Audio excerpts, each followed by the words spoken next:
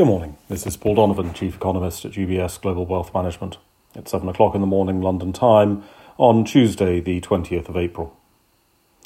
There's a UK bias to the day ahead, mainly because almost no other country can be bothered to publish any data. The UK economy has, of course, been slowly lifting pandemic-related restrictions. Underscoring the fact that fear has faded, there are high-frequency numbers suggesting a significant improvement in UK retail visits, about 8 times faster than the recovery in retail demand when the lockdown ended during the summer of 2020. Attitudes have changed and are changing faster than in the past, and this suggests that the upside surprises to growth data may well continue. It is useless to treat the last year as a recession recovery cycle when clearly it's anything but the traditional model. In support of this view, UK labour market data came in relatively strong. Employment fell, but by roughly half what had been expected.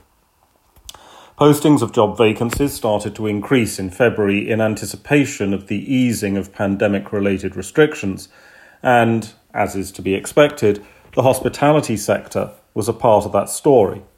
Eating out is a form of spending that passes the Instagram test. Job openings will not all have translated into employment immediately, so this is a source of strength in the future as well. There is evidence that the UK consumer has considerable firepower in the form of excess savings, which can be spent as restrictions ease further, helping the labour market. And of course, an improving labour market then creates household income that should help to cement the economic bounce back. Germany is attempting to divert attention with the publication of producer price inflation data. The numbers were from March and thus start to reflect some of the oil price base effects. The inflation spike that no one in the real world actually notices because no one in the real world was buying oil last year. The figures were slightly higher than consensus, but well within the forecast range, and certainly don't signal a general inflation threat. Away from the data calendar, a Dutch government minister has suggested that a deal could be agreed on global corporate taxes by this summer. Given how long discussions have been taking place under the OECD, this might be considered a little optimistic. It may also be considered optimistic given that the EU has failed to agree on a common approach to corporate taxation, and the EU is a group of countries that, in theory, are committed to cooperating with one another.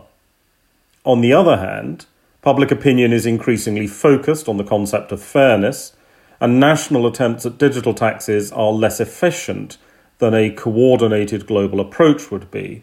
So there is certainly some momentum behind the idea of a global corporate tax.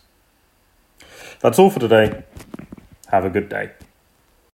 UBS Chief Investment Office's investment views are prepared and published by the global wealth management business of UBS AG or its affiliate, UBS. This material has no regard to the specific investment objectives, financial situation, or particular needs of any specific recipient and is published for informational purposes only. As a firm providing wealth management services to clients globally, UBS AG and its subsidiaries offer both investment advisory services and brokerage services. Investment advisory services and brokerage services are separate and distinct, differ in material ways, and are governed by different laws and separate arrangements. In the USA, UBS Financial Services Inc. is a subsidiary of UBS AG and a member of FINRA SIPC. For information, please visit our website at ubs.com/working with us. For a full legal disclaimer applicable to the independent investment views produced by UBS, please visit our website at ubs.com/CIO-disclaimer.